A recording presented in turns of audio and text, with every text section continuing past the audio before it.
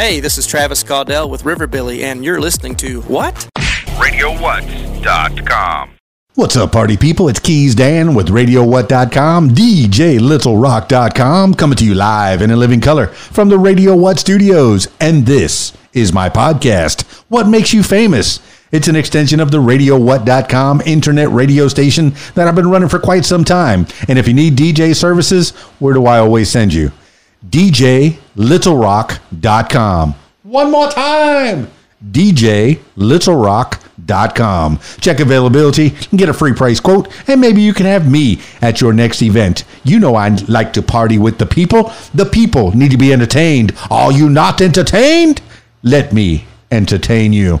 You know, I've been doing a lot of weddings, and mostly I do a karaoke show every week, at least one every week, one public show.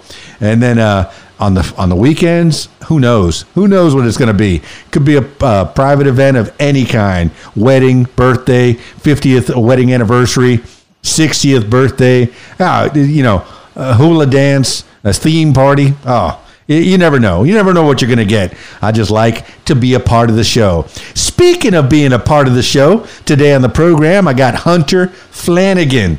Oh, that rings a few bells. You've heard of Hunter Flanagan? Huh. Well, you're going to hear a little bit more about Hunter Flanagan in the next few minutes. So stick around.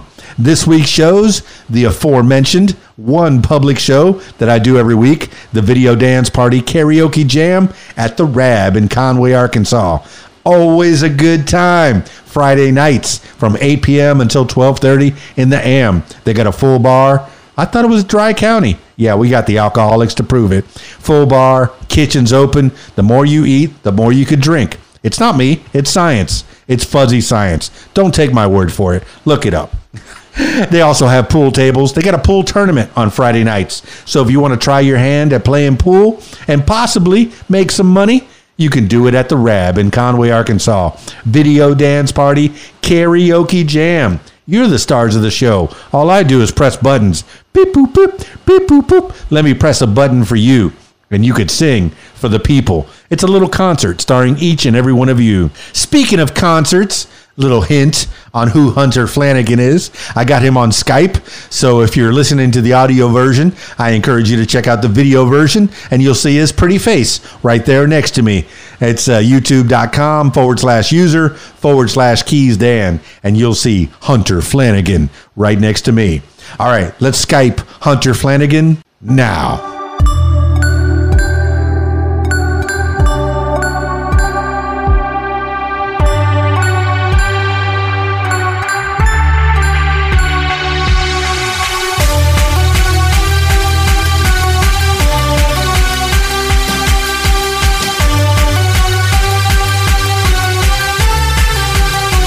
Oh, my goodness, right off the bat.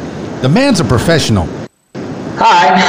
Hello. What's going on? Man, you're already fit in my broadcast software. I saw that you had an interview before on your YouTube page, and you were already set up. You got the headset microphone. You are set up. You've done these interviews before. Well, listen, man, ever since 2020, we've all got to get used to Zoom and Skype.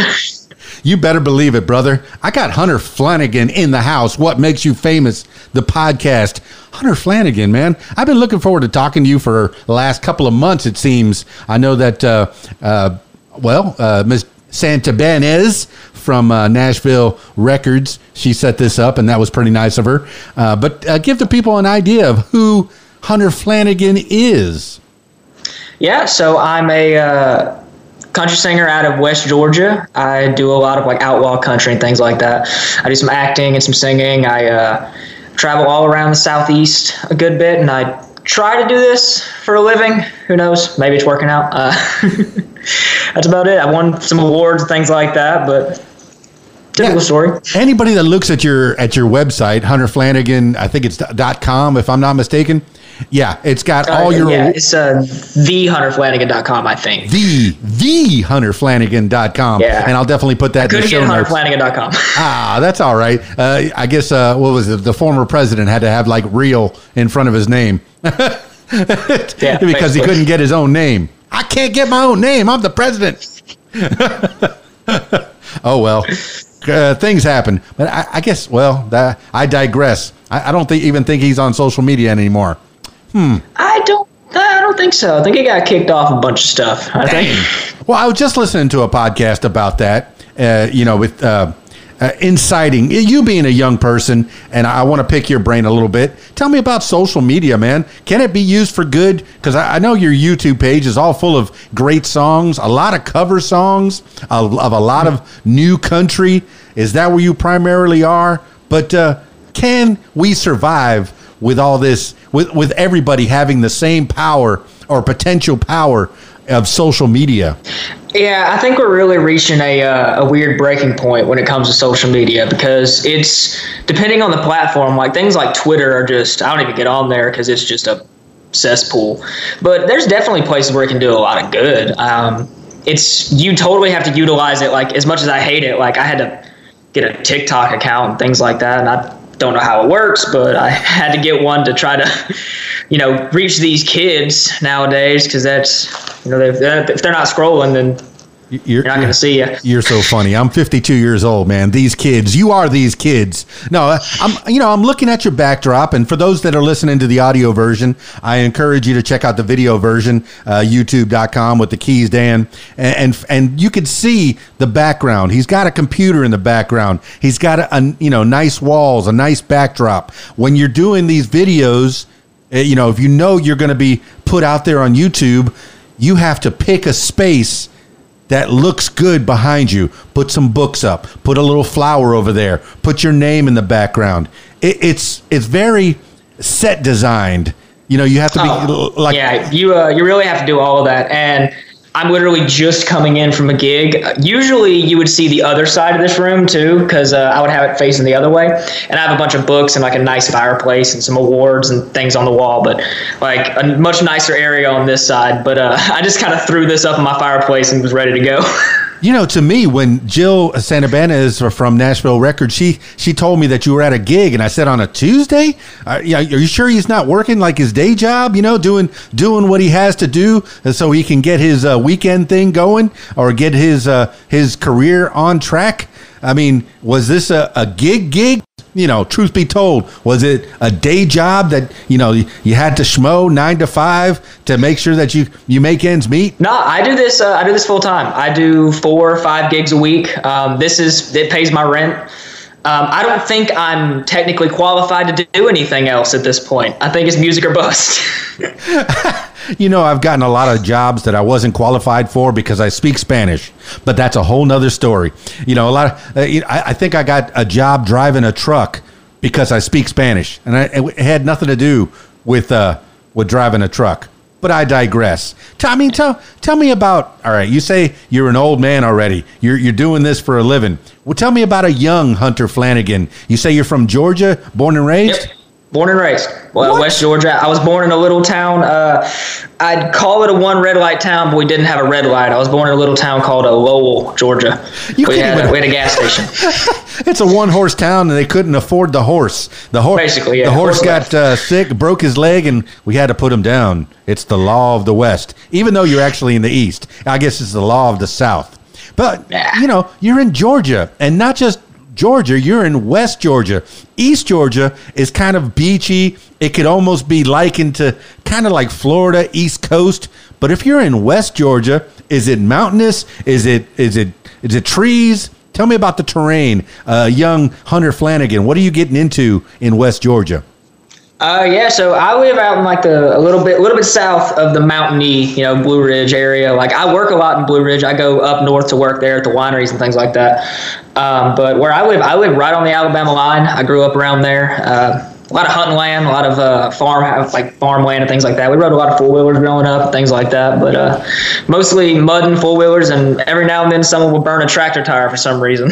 Well, that's me growing up. I grew up in the Everglades in South Florida, in Miami, Fort Lauderdale. You don't suspect that, you hear Miami, you hear big city, but I was in unincorporated Broward, and back in 83, my grandparents were nice enough to get me a Honda three-wheeler, a 185S.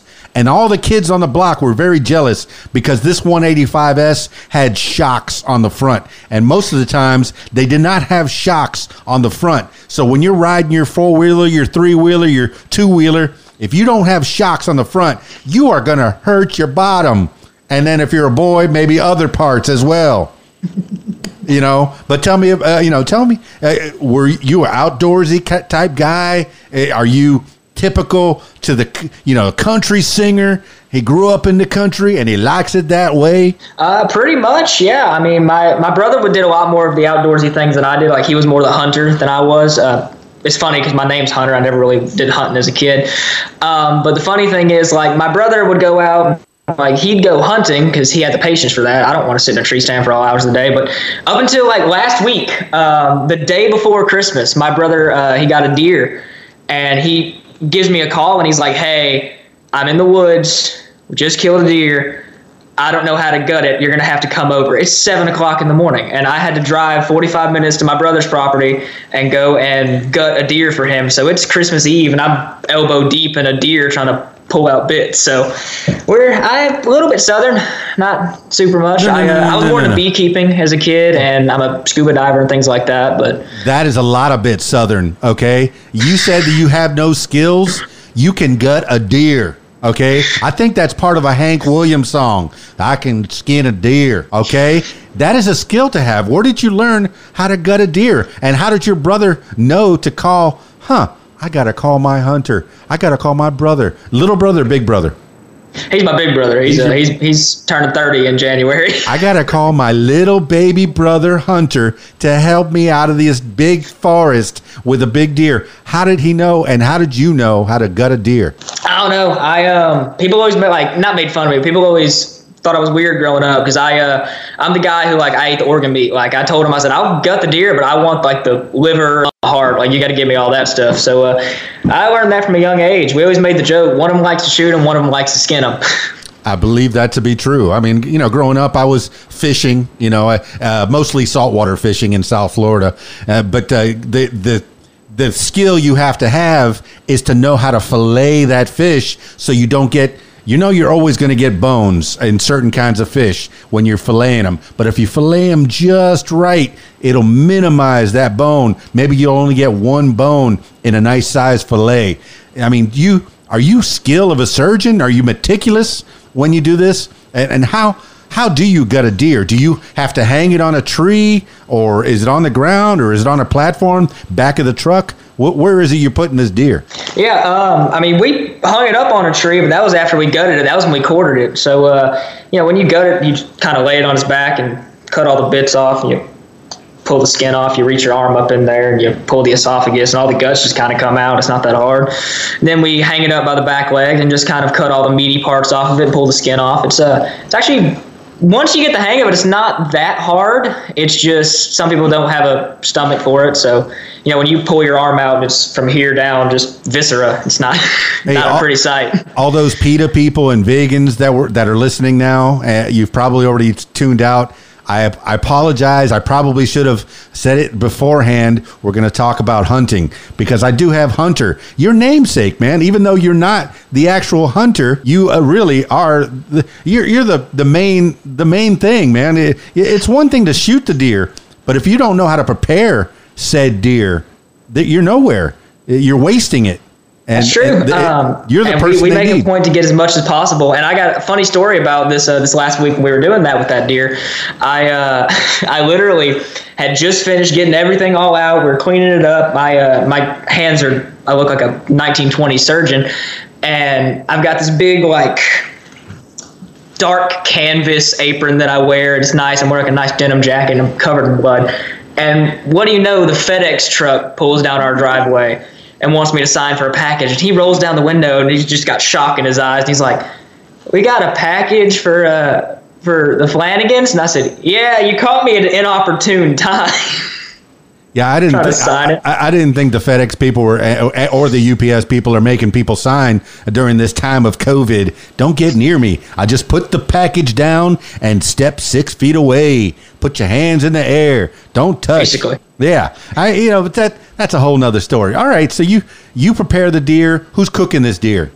Usually me. I was always the cook in the family. I like doing things like that. I'm a huge fan of cast iron and things like that. I cook a lot on open flame. We go camping and all that, but I was usually the one that cooks because my brother will forget he's cooking something and he'll leave and he'll go off somewhere. 2 hours later, we'll wonder what that charcoal is that's on our grill. And so I was always my mama taught me how to cook when I was a kid. So I once burned down my condo in Fort Lauderdale cooking French fries because I forgot they were on. I went downstairs to go help somebody install their radio. And then I went, and then he kind of looks behind me and says, there's smoke coming out your window. I went, ooh, the French fries. Oops. Yeah.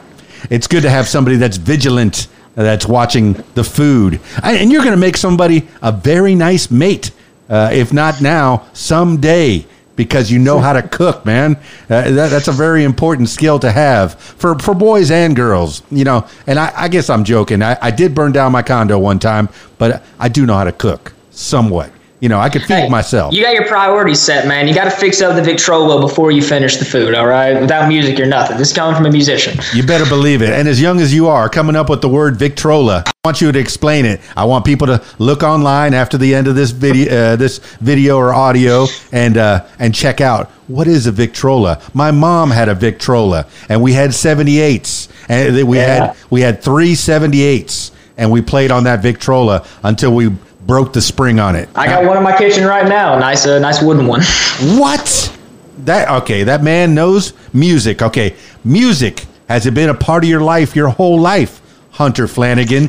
Getting out of the woods and coming back into the house, and into school.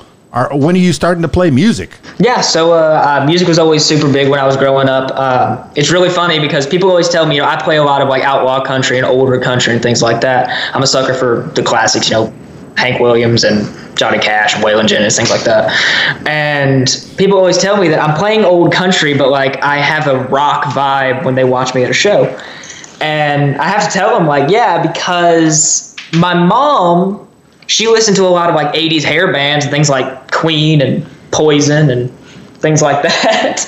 And my other part of my family, my dad's side of the family, my brother especially, when I would ride dirt roads and stuff with him, they'd be listening to older country and all his friends would. So I learned about that when I was dealing with them. And I kind of gravitated more towards country.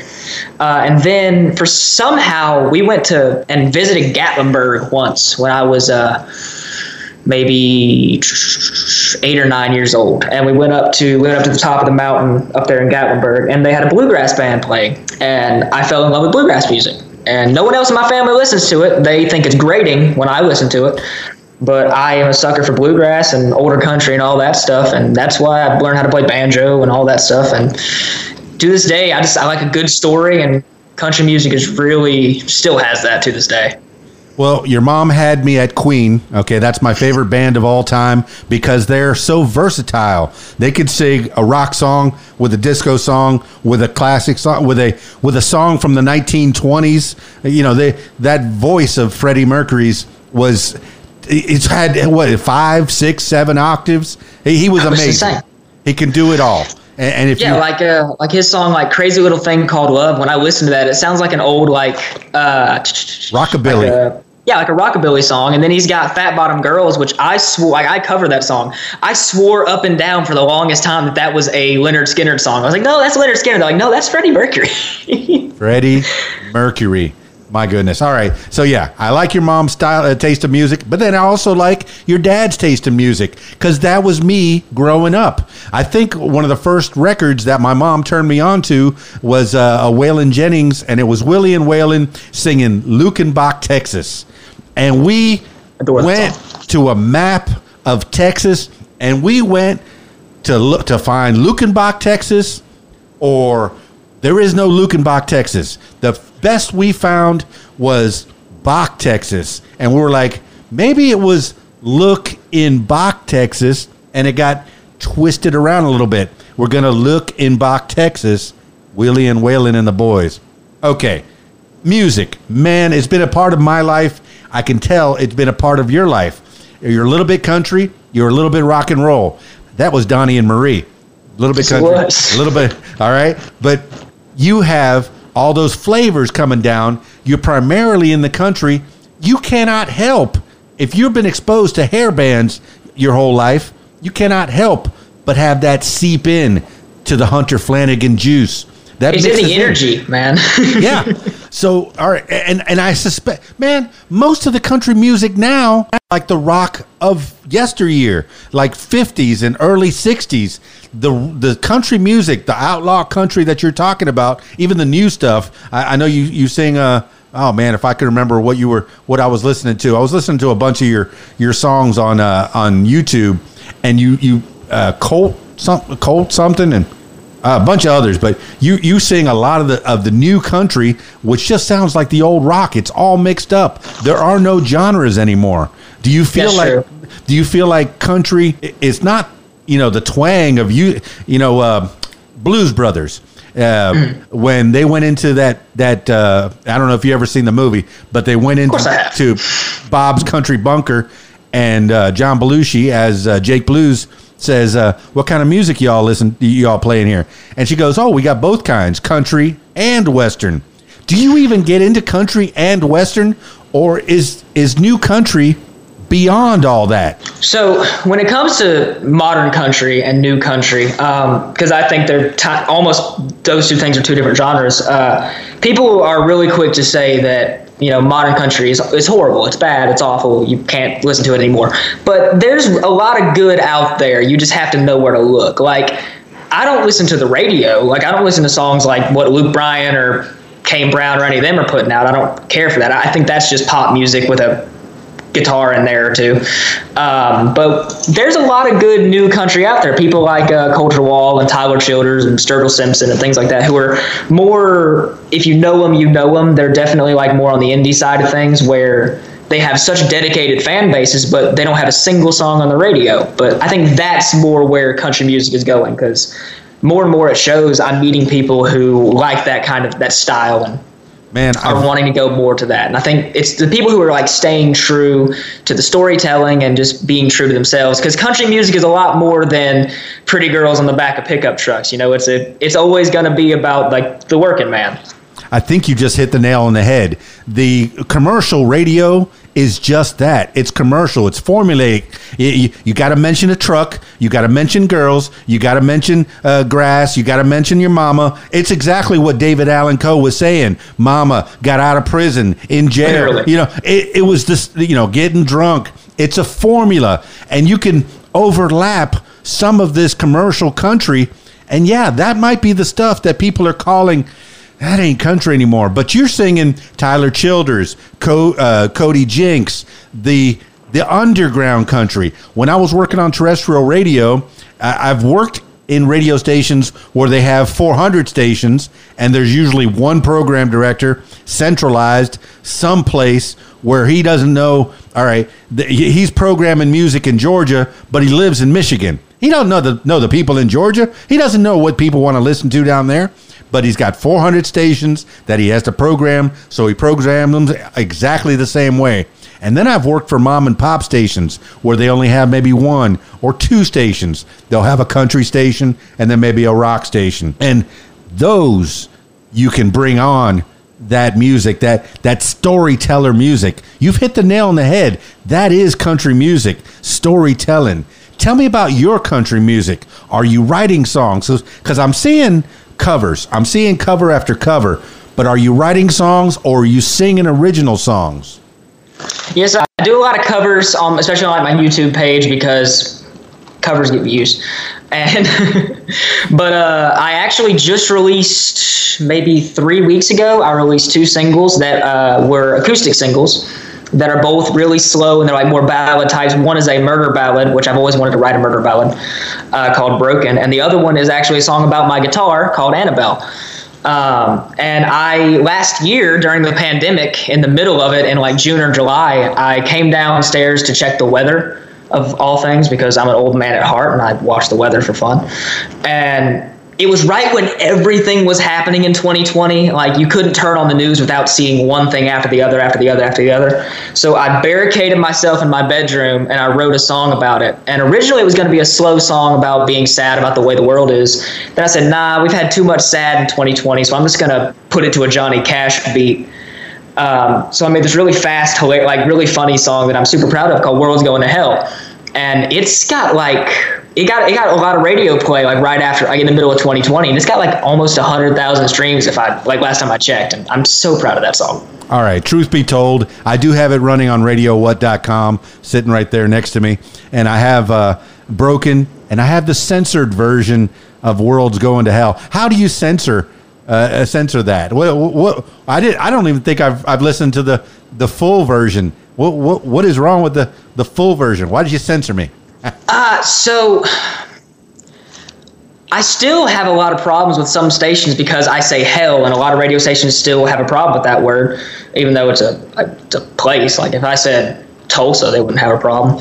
But I say, can I curse on this? I'm not going to drop an F-bomb or anything, but. No, I mean, this is your podcast. People know that it's the Wild West. People listen to whatever.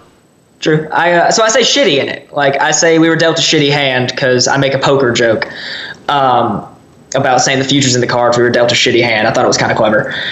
So I had to snip that because stations didn't want to play it. And I'm like, man, I've heard so much worse stuff on like radio when I've tried to listen to it, but it's fine. I have no big deal.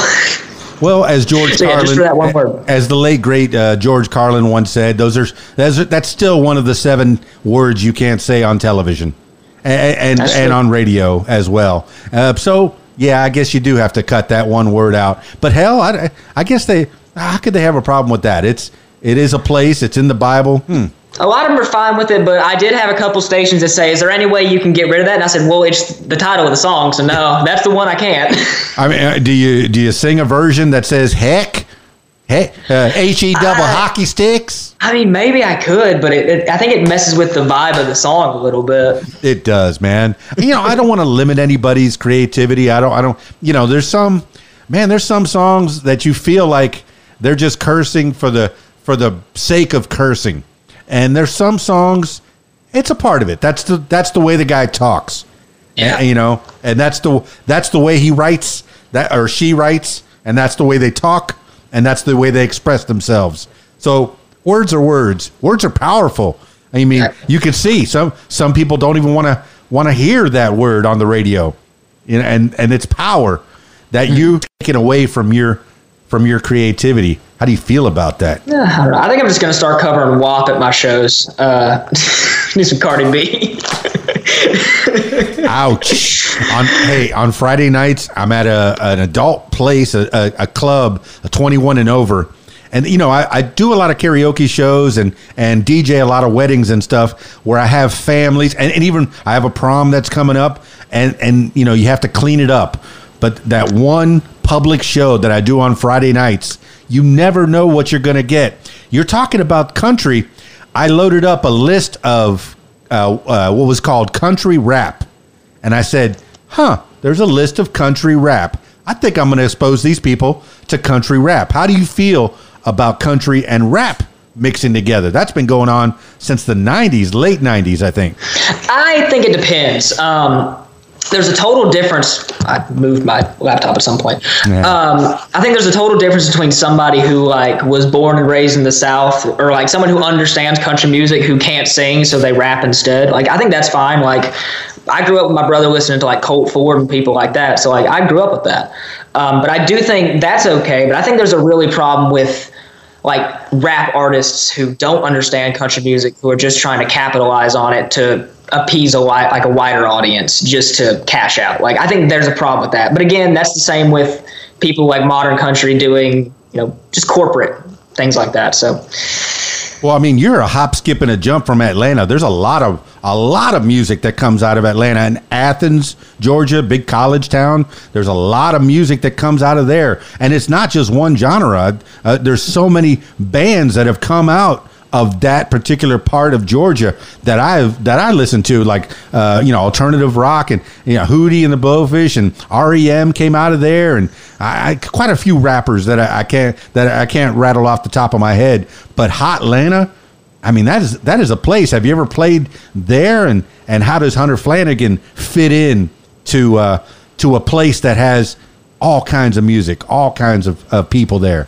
I mean, I play all over the place. I played at some really weird venues. Like, I played in a lot of places up near Atlanta. When you get closer to Atlanta, they're not really looking for a country singer who's 5'5" and looks like he's 12, so it doesn't really fly. But I've definitely played at some weird places. Like, I played a place in like right over in Alabama that up in, like, it was a brothel in like the 1800s, and they still keep it open as like a bar, and it's one of the weirdest places I play. I tell people, man, I'm going to play at a strip club.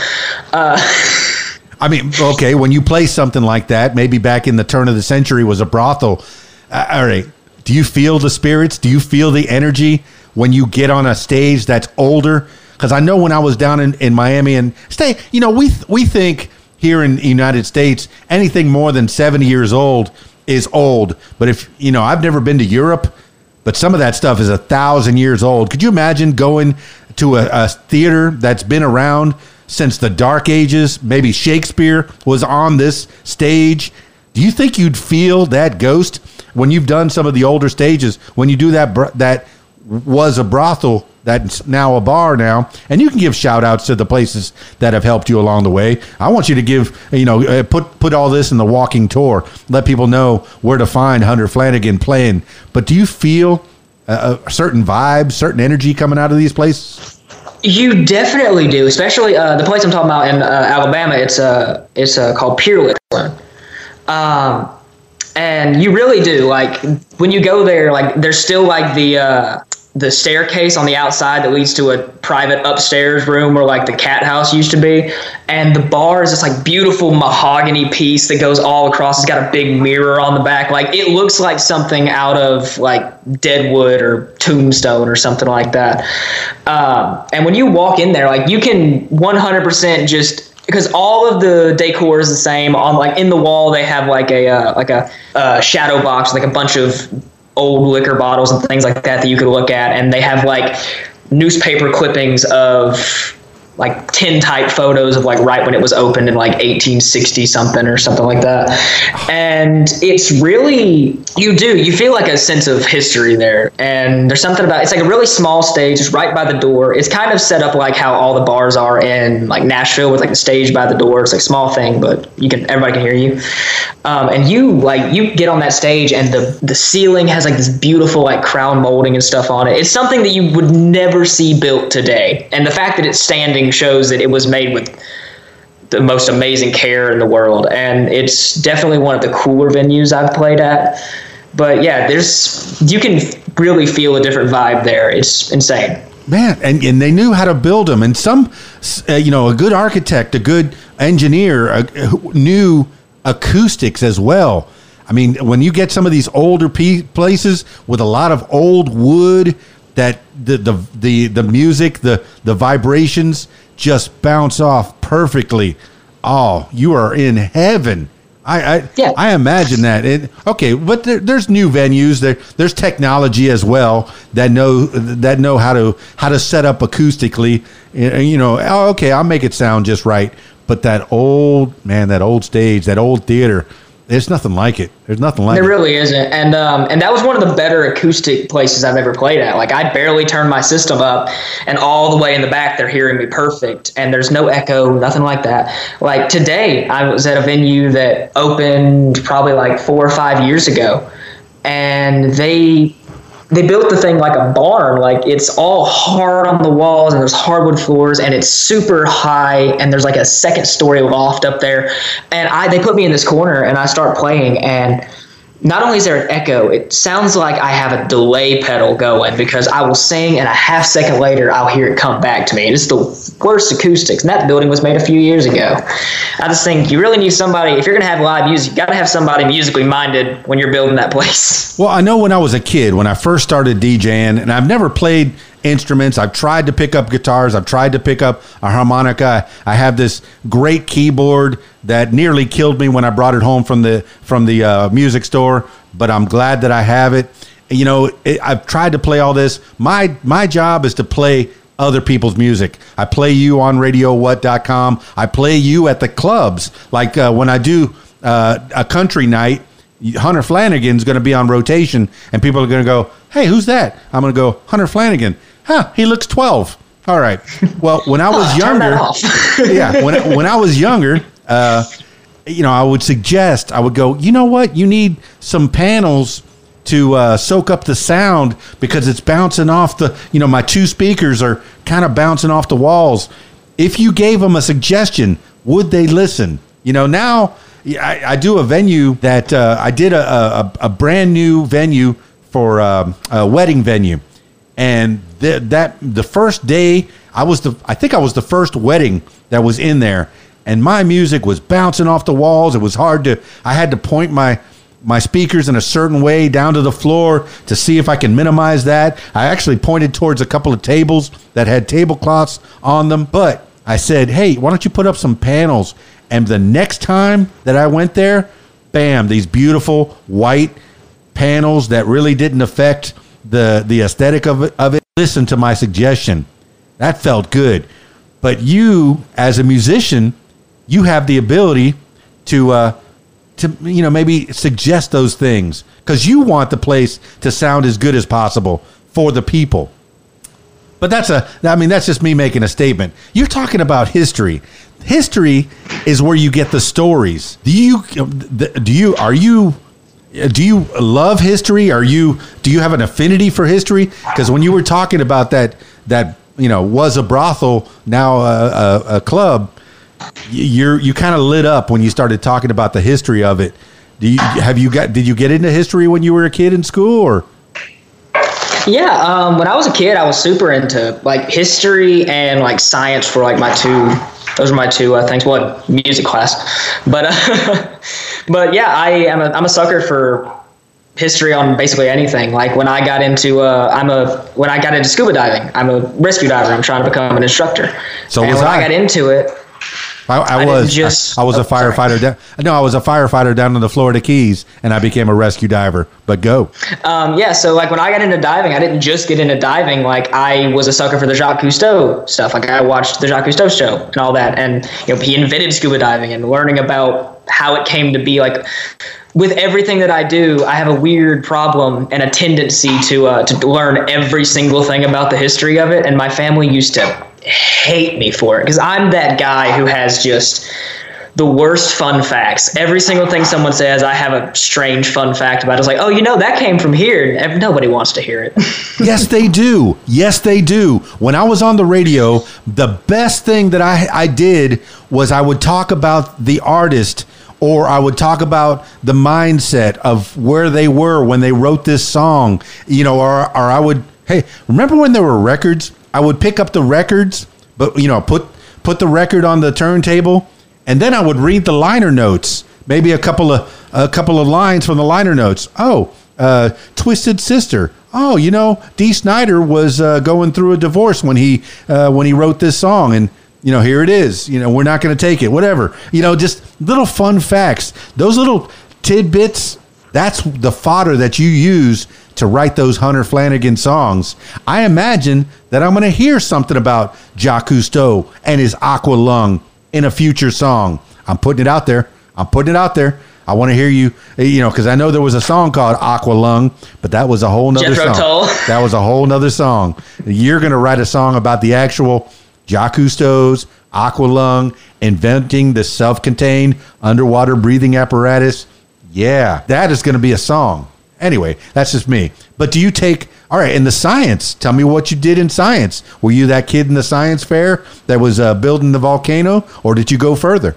I never really went that far with it. I just really enjoyed learning about how different things worked and all that. And mainly I just have to attribute it. I went to a very, very small school. I think you can probably guess. We had I think 40 students in my graduating class. So my history teacher was also my science teacher, and I liked my history teacher, so I had to like science. Wait a minute. That's doubling up, man. You know, and yeah, my school was kind of small too. It was a brand new school in Fort Lauderdale called Western High School, and I think our graduating class, it might have been 100. It might have been 100 or so, but we were the second class that went through all 4 years, and that was pretty cool being in a new school. But you're in a small school, small town, Hunter Flanagan, and you still look 12. I'm not going to stop. I'm not. Yeah, I'm like a dog with a bone on that. No, you grew a little facial hair, and it grows like mine. I'm trying to grow a beard for probably the last couple of months. I got this Joe Dirt thing going. It's real. Yeah, mine grows in all white trashy like this. It's in the blood, man. No, and that's the kind. The songs that you wrote, the songs that you sing. I mean, how do you pick them? How do you find out about a Cody Jinks if it's not on the radio? How do you find out about Tyler Childers if it's not on the radio? Is there a Spotify? Is there an Apple? How do you find out about this music that people need to be turned on to? So weird thing is you find it's almost like a weird trail of breadcrumbs. Like I had a musician friend of mine, like one of my mentors who taught me a lot of the stuff I know. He's an older musician. I'm actually wearing his merch right now. Shout out Greg Irwin. Yeah, Greg Irwin, one of the better country singers out there, super indie country, makes some amazing songs, so check him out. And he taught me a lot of the stuff I know, and he turned me on to Tyler Childers, and we went and saw him live, and he was basically just barely out of singing in bars, and now I'm seeing him packing out stadiums, and it's awesome to see how he's grown in 2 years. And you find one, and then you're on Spotify or you're on YouTube or whatever, and you'll see Tyler Childers did a song with this guy named Culture Wall. I'll check him out. So you check him out, and then you're just he covered a song that this Cody Jinks guy did. It's and then you find one, and it just leads you through the other. And I make a habit of trying to, as a musician especially, I get asked a lot because they hear you do a Tyler Childers song or a Cody Jinks, and they'll come up and they'll say, "Oh, you do this guy? Do you know this guy?" It's the same vein. And I always make a point, if I don't know them, I put them in my phone. And, on my ride home, I listen to all of it. And I always try to make a point to listen to as many of those kind of artists as I can, because the more you listen to, the more you pick up, and it changes the way you sing and your style, and kind of etches you out as a person. Well, you're definitely giving people gems, Hunter Flanagan. You're letting people know if they sing covers, that gets them in the door. That'll put you in the corner of a bar, in the corner of a restaurant, in the corner of a festival. That are opening for a certain group, opening for people.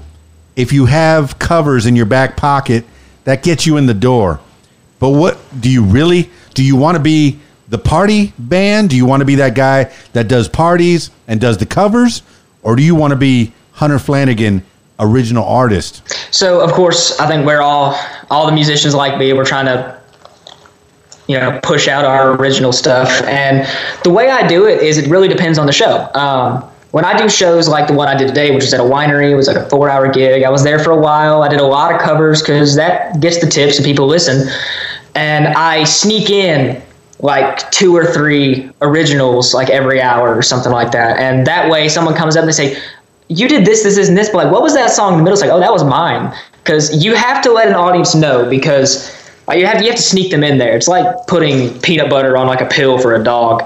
Because if you go into a venue and you tell the audience that I'm going to be doing originals, nobody's going to listen to you. Because to a lot of people that are just in audiences, especially when they're at a restaurant or a menu venue, as I like to call them, they're not there to listen to music. But if they hear a cover that they really like, if something they know the lyrics to, they listen. And if you just tell them point blank, "This is one of my songs," nobody's going to listen, because to a lot of people in audiences, if it's not something they've heard on, something that's worth listening to. So you really have to sneak it in there if you can. But I also do a lot of some bigger ticketed events. I open for Mark Wills and people like that. When I do shows like that where people are there just to listen to music, I do a lot more originals because they're there to listen to me. They're going to listen. These people are, or a music festival or things like that. People are there to enjoy music. It really depends. You have to know your venue. I got you, man. But I have heard people like that, people on a certain level, such as yourself, where you're playing clubs, you're a solo guitarist, you know, that, I mean, and I'm jealous. I'm definitely jealous of a solo guitarist because you pick up a guitar and you're mobile. You go, man. You don't have to set up a whole lot of equipment. But I'm the worst guy at every party. Yeah, okay. I've seen Animal House. I gave my love a cherry.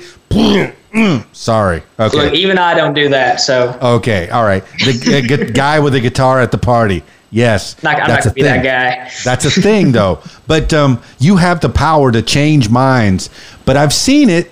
I've seen solo guitarists to where they'll play 3 or 4 covers, kind of hook the audience, and then they'll say, "Hey, you want to hear one of my originals?" And who's going to go, "No, boo"?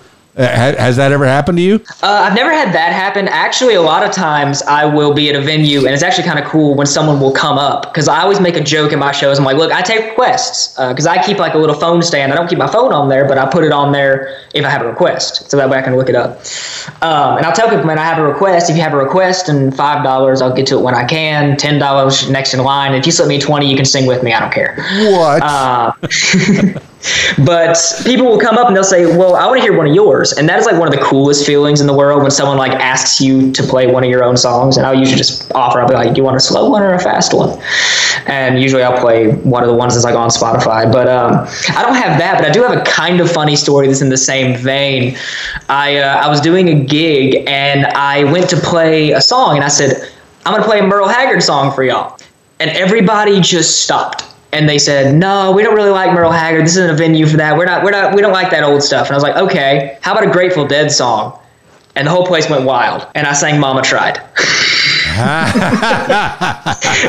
No one knew. Got him.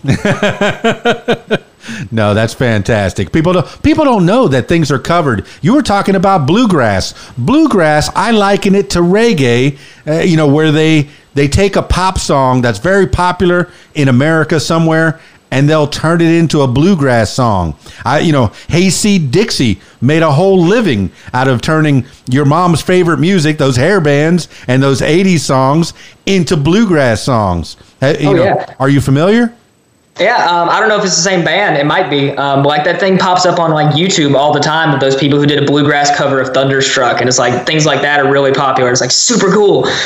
And the exact opposite. A lot of songs people don't realize are bluegrass songs before they're popular. Like I was talking about Tyler Childers. Anybody who's like a huge fan of him knows his song "Rock, Salt, and Nails." Mm-hmm. Well, that's a old bluegrass song from the 70s. Tyler Childers released it in like 2008 or something. It's a 70s bluegrass song by one of my favorite bluegrass artists. And he passed away like 2 weeks ago. And I was saying it at a show today. I was like, I'm going to do some Rock, Salt, and Nails by J.D. Crowe. Like, that's a Tyler Childers song. I was like, no, it's by this artist. He did some awesome songs back in the day. You had on that one. I had no idea. But I remember years ago, this is probably in the early 90s, I'm playing at a show and I play a Stevie Wonder's Higher Ground, and they go, who remade this Chili Peppers song? Ouch. I'm old. I felt like I was getting old, and I wasn't even all that old. I was just out of college. Come on now. All right. Yeah, all right. Go ahead. Oh, sorry. No, please. So it's another one. This one really bothers me, and there's always a guy who knows it. This is a very common one, but it bothers me that my favorite artist, hands down, is Old Crow Medicine Show. I love the band so much, and they're the guys that wrote and performed Wagon Wheel, which everybody thinks is a Darius Rucker song. And I said, nah. Hootie didn't write that. Come on. Like, Bob Dylan wrote the chorus, and then Old Crow finished it up. That's fantastic. See, and you know your stuff. Just you knowing that Bob Dylan wrote that song, and Willie wrote a lot of songs, and Dolly wrote a lot of songs, and they wrote songs for other people as well. That lets me know you know the history of music. When you were in school, were you taking music lessons? How did you learn how to play guitar? And you have a guitar that you actually named, and that tells me you love that thing, man. I do. So I learned guitar and music in the most unorthodox way possible. Because my brother grew up, and he was the person he started a lot of hobbies and didn't finish them. So when I came along, my mom basically said, look, if you want to get into music, if you want to get into this, and this, you got to show me that you want to do it, because I'm not going to go through and waste thousands and thousands of dollars on you getting music classes for you to give it up and say you don't want to do it tomorrow. So, perfect Southern mother. So I was in my school band. I was a drummer in like middle school. I was a drummer first. I like to hit things. But I started singing at 16 months old. I knew all the songs and dances to Wizard of Oz. I came out of the bedroom and I was doing the Tin Man dance. And at that point, my family knew I was going to be a musician or a spree killer. They didn't know which one. And then I did some contests when I was like 7 or 8 years old, and I performed like at festivals and things, the kid things, and there were a lot of recitals at school. But then it kind of fell off. And I wanted to do it seriously when I was maybe 13 or 14. So I started going to more festivals. My grandmother would drive me to these, and she'd practice with me because my whole mom's side of the family, they're musicians. My mom, she sang and did she was Annie when she was younger, and my grandmother was like a backup singer for a big band in the 50s. And so they taught me a lot of stuff about that, and they showed me to these festivals, and I sang on the back of a lot of pickup trucks. I did it very Southern. And I didn't pick up an instrument for the longest time. I picked up a ukulele first because I thought that was going to be cool, and no one told me that it wasn't until after I learned. And then everybody learned ukulele, and I was like, okay, I'm not doing this. Jason Mraz came out with that song, and I was like, nah, I'm not going to do it anymore. So I threw the ukulele away, and I picked up a couple instruments. I know I can work my way around a lot of weird instruments, but the one that really stuck with me was guitar. I got a nice used secondhand guitar, a little Ibanez, and I sat down on YouTube, and I played a D chord and C chord and a G chord, and I was like, wow, I know Sweet Home Alabama.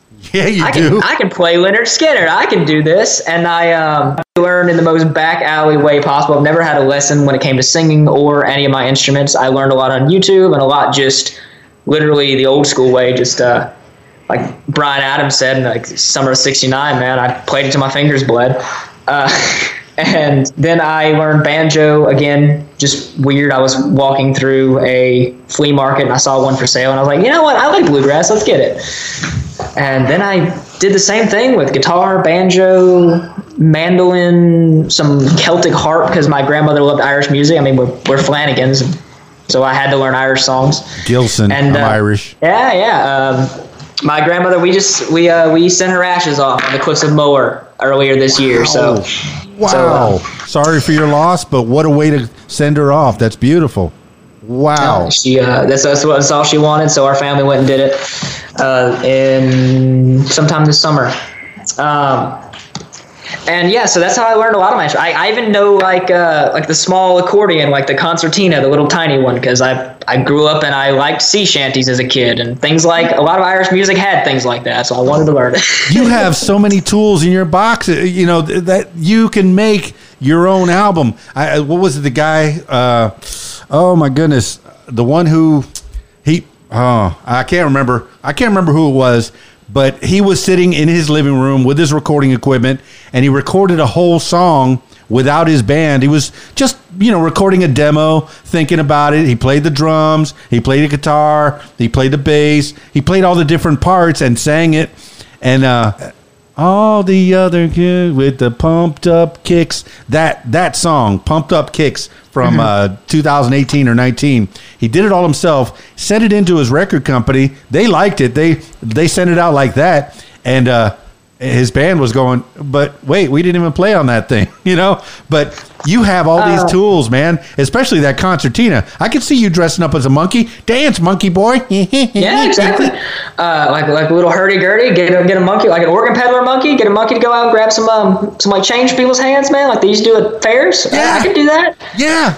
Well, this is where your big brother comes in, man. Prince was famous for it. Put him in a little bellhop suit. Put your big brother in a bellhop suit and say, dance, monkey boy. On him, a little vest, it would work. Dance, monkey boy, dance. Ah! No, your big brother is I kind of feel like he's like me, to where he tried a bunch of things, and maybe it hit, maybe it missed. I was a firefighter for a while. I worked at a hardware store. I've been, I've DJ'd. That's probably my longest thing, is since '86. I've been doing that on and off. but in the middle there was an EMT. I worked with the helicopters. There's little things that I like to do, but him being so flighty got you to get on the right track, to get on this path and head in the right direction. Man, you are making music, and that is your living.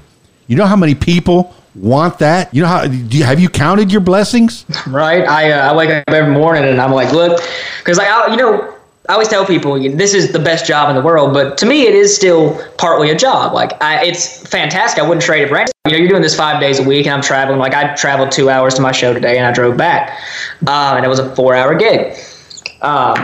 So that's a good 8 hours of work, pretty much. And it also the practice and going into guitar shops and getting strings every other day, and it is a lot of work. And I still get those days where I wake up and I'm like, I really don't want to go. Maybe I could just call in. Maybe I could just then I'm like, I hit it. Then there's a second. I'm like, but I could be working at Walmart as a greeter. So I'm going to just enjoy what I got and just be happy. I'd love to be a greeter. Hey, welcome to Walmart. Get your stuff and leave. No, but you're working for yourself primarily. It's the hardest job in the world. You already said you have to be on TikTok dancing around. Dance, monkey boy. Get some followers. Like me. Please like me. I need to make a living here, right? So the funny thing about that is I didn't get I call it the tic tac because I think it makes people younger than me completely viscerally angry. Cringe. So I have a couple promoters, like people like Nashville Entertainment and like my mom and a couple other promoters that help book shows and things like that. And they were all yelling at me for so long. You need to get TikTok. You have to. Everybody's on TikTok. Everybody's getting on TikTok. They're doing this and this. And eventually I said, look, I'll get on TikTok, but under one condition. I will not do any of the trends, and I don't dance. Look, God didn't bless me with rhythm. I got everything but that. That's pretty much my move right there. I do the double Dutch like I'm using a jump rope. Dance. Come on, it's TikTok. You got to dance. Play a little Hunter Flanagan song in the background and dance to it. Show them the special Hunter Flanagan dance. Oh, it's special, all right. Oh, he's special. No, man, Hunter, I'm having a good time with you. I've had a good time with you. You're at this level to where you're making a living, playing your own music. Where do you want to go from here, man? Do you want to put out records? And who's helping you get to that next level? You already mentioned your mom and Nashville Entertainment. They're helping you to get to that next level. But primarily, are you independent, or is Nashville Entertainment is that something like a record company? I still don't know exactly what they do. How are they helping you? So they're a lot of promotion. They definitely book a lot of interviews and things like that, things that I don't really have avenues for. Because I have booking people who book me shows. I have people who run like my social media every now and then. And I have Nashville Entertainment who they book me a lot of things like this. They book me the more face-to-face things where people can get to know my personality for better or for worse. But my plans for the future is I always say that I'm happy, but I'm never content. Like, if someone told me tomorrow that I was never making it past this level, I would be perfectly happy with that. But because I love what I do and I love where I'm at, but I'm always striving for the next thing while still appreciating where I'm at and what I have. And I'm trying to I'm releasing more music finally. I'm getting more into that. I found an actual studio that I really enjoy, and I like what they put out, and I like the work that they do. And I even released some stuff acoustically, like my Broken and Annabelle. I recorded those upstairs in my bedroom. And I'm trying to slowly move away from the menu venues and moving more towards like ticketed events and things like that. Before COVID, I did a good few shows that were ticketed, and people actually paid a few dollars like for a cover charge and came and saw me in like a theater kind of area. Like me and a couple buddies of mine, we put it together. I'm really trying to move towards a lot more of that stuff. It's kind of been on hold now that people are wanting you have to if you're booking shows like that, you have to deal with vaccination cards. It's a huge mess right now. And so I'm kind of holding off on that, but that's definitely what's going next. And I'm trying to get more of a social media presence out there. and things like that. And yeah, but Hunter Flanagan, that's another gamble, man. You can either get a small show where you get the money up front, you get several of those. All right, maybe you make 200, 300 a day, maybe 150, maybe you got to prostrate yourself and $100. Really? What? No. Huh? For who? How much? Yeesh. Okay, but you prostrate yourself and you get that money up front. Or you can get that 5,000, 10,000, 18,000 seat venue and gamble that you could fill that place up and either take the door or half the door, depending on what you can. It's a gamble. I mean, this is the music business and the entertainment business as a whole. The money's great. The money can be great, but the work's not steady. Man. No, it's not. So how I do it and how the plan is, I did this this nice auditorium that was up in North Georgia, and it had maybe really intimate venue, like 200 seats or something like that. And me and a buddy of mine, we pretty much packed it out. Respectable. And then all of a sudden, I can now put on all of my venues that I've been a sold out artist, which people love labels. Headliner. Yeah, exactly. Headlining artists, sold out shows, and moving towards things like that. And it's the same with band gigs. See, I do a lot of these acoustic shows, these solo acoustic shows. They pay my bills. They keep food on the table. They're fun, but they're my steady work. I book those out 6 months, a year in advance, and I have all that to work on. And that lets me do things like band shows and things like ticketed events that are more of a gamble. I might walk away with nothing. I might walk away in the hole. But I get to do those because they're the fun part of it. Like, that's the touring part. It's not as much of a tedious job as an acoustic show would be. But it is a gamble. You've already said it, man. You may lose your shirt, and 9 out of 10 you will. You got to know that starving artist is not. It's not. It's not a phrase out there for nothing. It's real, man. But you've gambled on yourself, Hunter Flanagan, and I commend you for that. The thing about being a musician, and are you a family man? Do you have a girlfriend? Do you have the prospects of having a family and getting married and all that? I see marriage at some point in the future. Right now, I'm living the single life. Just turned 21, so I'm out all night. Once you have other people that you're responsible for, a partner, kids, you have other people, then you start worrying about insurance. That is a thing that doesn't come, with being an independent artist or a musician in general. You got to buy your own insurance. Some of that stuff, $400 a month, $500 a month, $1,000 a month to get insured. Just that alone, man. I definitely commend you. People go, oh, how come it's $20 for a ticket? How come it's $80 for a ticket? They got expenses, man. You got people that there's bigger bands. They got roadies. They got promoters. They got people that they're paying. If they come away with 10% of whatever you paid at the door, they consider themselves lucky, fortunate. So I mean, it's a crapshoot. There's a joke that's going around in a lot of like the musician circles that I follow. A lot of people are sharing it around. It talks about like venues complain about how they have to pay an artist $50 an hour or something like that for their gigs, but they don't realize you're not just paying us for 3 hours to sit in the corner and sing. You're paying us for the 2-hour drive there, the gas, the expenses that I've spent to buy my equipment, my guitar, and that musical equipment isn't exactly cheap. You said yourself, you bought keyboards. It's not cheap. And the time it took to learn those 200 songs. Yeah. The time. I mean, well, man, I see somebody. My brother's showing out over here. You're right in the camera. Well, that's all right. He's part of the story anyway. We've been talking about Big Brother Monkey Boy. So he called me out. Learn how to skin a deer. Learn how to gut a deer. Right? He's going to listen to this and give you noogies, man. I know it. Oh, yeah. He gets it. No, that's cool. I grew up with a brother, too. I was the older brother. And I think he was the more focused brother because he ended up going in the Navy. And he ended up, getting his life straight.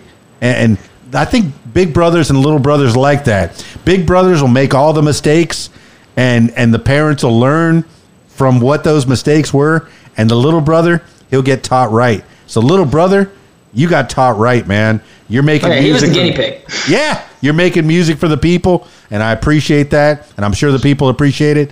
How do people get a hold of you? How do people support you? Do you have merch? Is there a Hunter Flanagan hat or a T-shirt or a CD? Or, CD. Who buys CDs? Wait, is there? I'm on 8-track. That's right. You got that right. No, we're talking those 78s to put on your Victrola. Exactly. Call back. Yeah, so I got all the social media, all the millennial stuff. It's Flanagan, Flanagan. A lot of A's, a lot of N's, no I's. You put an I in my name, you might find a Hunter. He might be able to sing, but it ain't going to help me because it ain't going to be me. I have a website, thehunterflanagan.com, and you can stream all my music basically everywhere music is sold: Spotify, Pandora, Apple Music, the Tic Tac. And I do, I take private shows. I do weddings, funerals, bar mitzvahs, anything that pays. I have no shame. I haven't done a funeral in so long. I did an Irish wake years ago. That was probably one of the craziest events I've ever done. Irish wake. And the weirdest thing is, it was probably fun. The best. They did karaoke. They were singing, man. Oh, so good. Award-winning, man. If anybody, and I encourage you to go to thehunterflanagan.com. The man doesn't just make music. He gets awards of making music. That's got to feel good. Accolades. People saying that music was good enough for me to actually take the time to put your name down and vote and get. Yeah, I won. Actually, I have them right here. I won Georgia Country, like the overall artist of the year. Like, I won Teen Artist of the Year when I was 18, and then I won Overall Artist twice. And I pulled myself out of the running this year because I figured 3 times was enough. I really this opened a lot of doors for me, and I really wanted to let someone else reap the benefits of that this year. So all right, Hunter Flanagan. Congrats to Josh Corson over there. He took the title from me, man. I'm proud of him. Well, Hunter Flanagan, we could find you around Georgia. Are you touring? Are you planning to tour any place else? I mean, with your ukulele, you can head over to Hawaii and maybe play the islands a little bit.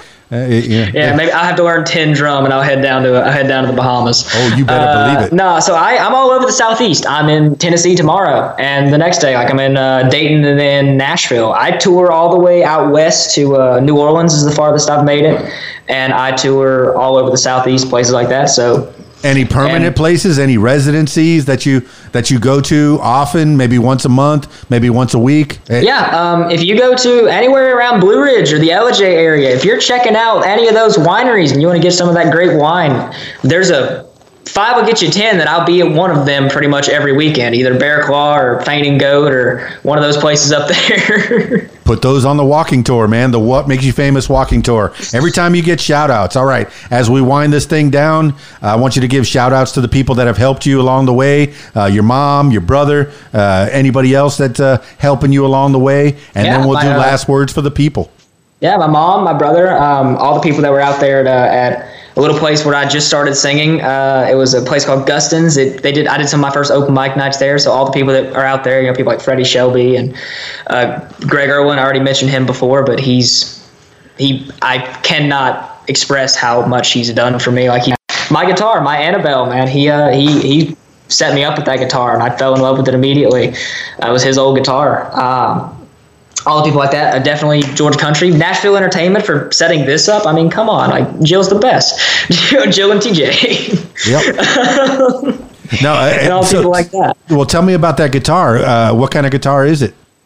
So my guitar is a Martin CEO Choice from 2001. It's number 280. It's got the signature in the bottom of it. I fell in love with it. So I was doing a gig where me and Greg were splitting a show at a winery because I had to go somewhere the second half. So he offered to cover the second half of it for me. And we were doing the show together, basically. And we were sitting there, we were doing a dual show. And something happened with my guitar, the electronics inside. I think my 9-volt died inside or something. It was a while back, right when I was getting started doing this, and I didn't have all those means yet. That's the Ibanez, right? And he loaned me his Martin that he had as his backup guitar. It was in his truck, and he brought it out to me, and I put the guitar on, and I cannot exaggerate. Like, I'm not usually like an instrument a gearhead kind of guy, but I put the guitar on my, shoulder, and I swear, I could have swore I heard like angels singing somewhere. Like I fell in love with it immediately. And I told him, I said, I'm buying this from you. Yeah. This guitar is mine now. It's mine. It's Hunter. Literally, I went home with it that day. I was like, you're not getting it back, man. I will give you all the money in my wallet. And from what I've heard, I'm not a gearhead either. From what, at least not with instruments. From what I heard, it's either Martin or Taylor. And you got yourself a Martin signature, 200 and something, you said? Yeah, number 280 of their CEO choice of that year. And yeah, it is. There's definitely two schools of thought, either Martin or Taylor. Taylor, they have a more bright sound. It's a lot better for pop music and like more bright things like that. Martin has a really nice, because of the dreadnought design, it has a really nice mellow, old school. It has a twang to it that you just fall in love with, and it really works with the type of music that I do, and it's got a nice full sound. The guitar is as big as I am, but it's fine. Well, it sounds like it's got the Hunter Flanagan sound, man. All right, I don't want this to be the last time we talk. I've had a bang-up time chatting with you and finding out more about you, where Hunter Flanagan came from. I usually, as things progress, I want you to come back and chit-chat with me. It doesn't have to be as long as this. We kind of went through your life story a little bit and find out where you're from, where you are, and then where you're heading. But as we wind this thing down, I usually finish off with last words for the people. Hunter Flanagan, this could be words to live by, something you heard a long time ago, maybe a mantra you wake up with every morning and say, look in the mirror and say this, or whatever pops into your head at this moment in time. Hunter Flanagan, give the last words for the people. Yeah, I guess it's just last words for anybody. It doesn't even have to be about music, but anybody who's wanting to do anything, just go do it. I don't know. I don't care what it is. It could be anything. If you want to, book that vacation that you've been thinking about, go on that trip. Tell that girl that you have a crush on that you like her. If you're looking to get into music, go buy a guitar, get into it, try it. Just this is you. You're looking for a sign. Like if you have a sign for something, this is me telling you from my heart. Go order the extra guac tomorrow. Do whatever you want to, but whatever you've been waffling on, this is me telling you, just go do it. Just go try. The worst that can happen is you fall flat on your face, but you pick yourself up, you dust yourself off. It's part of the human experience.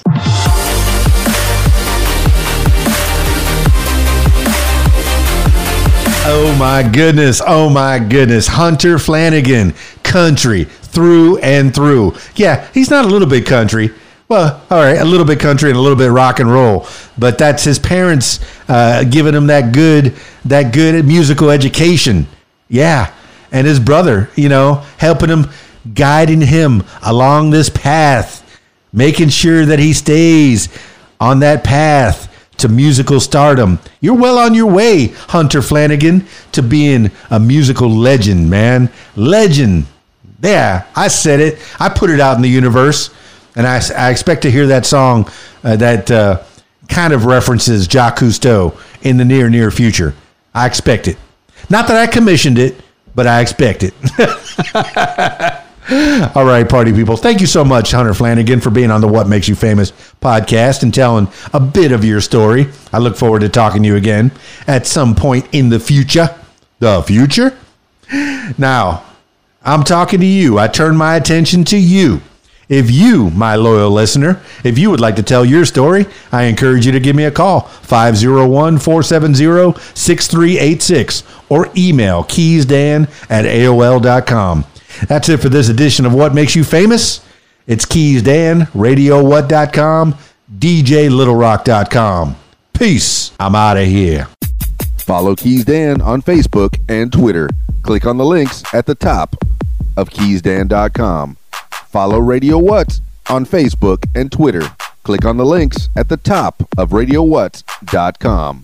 The music you want is on. If you like what you hear, follow What Makes You Famous social media. Use the hashtag What Makes You Famous. Follow on Facebook at What Makes You Famous. Follow on Instagram at What Makes You Famous. Follow on Twitter at Makes Famous. And follow on YouTube at Keys Dan. Leave What Makes You Famous podcast a review and subscribe. Listen to What Makes You Famous podcast on Podbean, iTunes, YouTube, Stitcher, Google Podcasts, and Spotify, and almost anywhere you find podcasts. Tell your story on my podcast, What Makes You Famous. Call 501-470-6386 and leave a message to set up a time.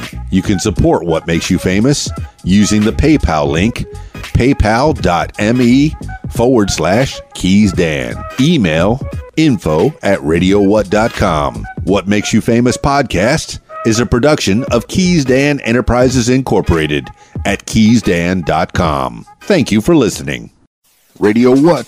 The music you want with some great quotes.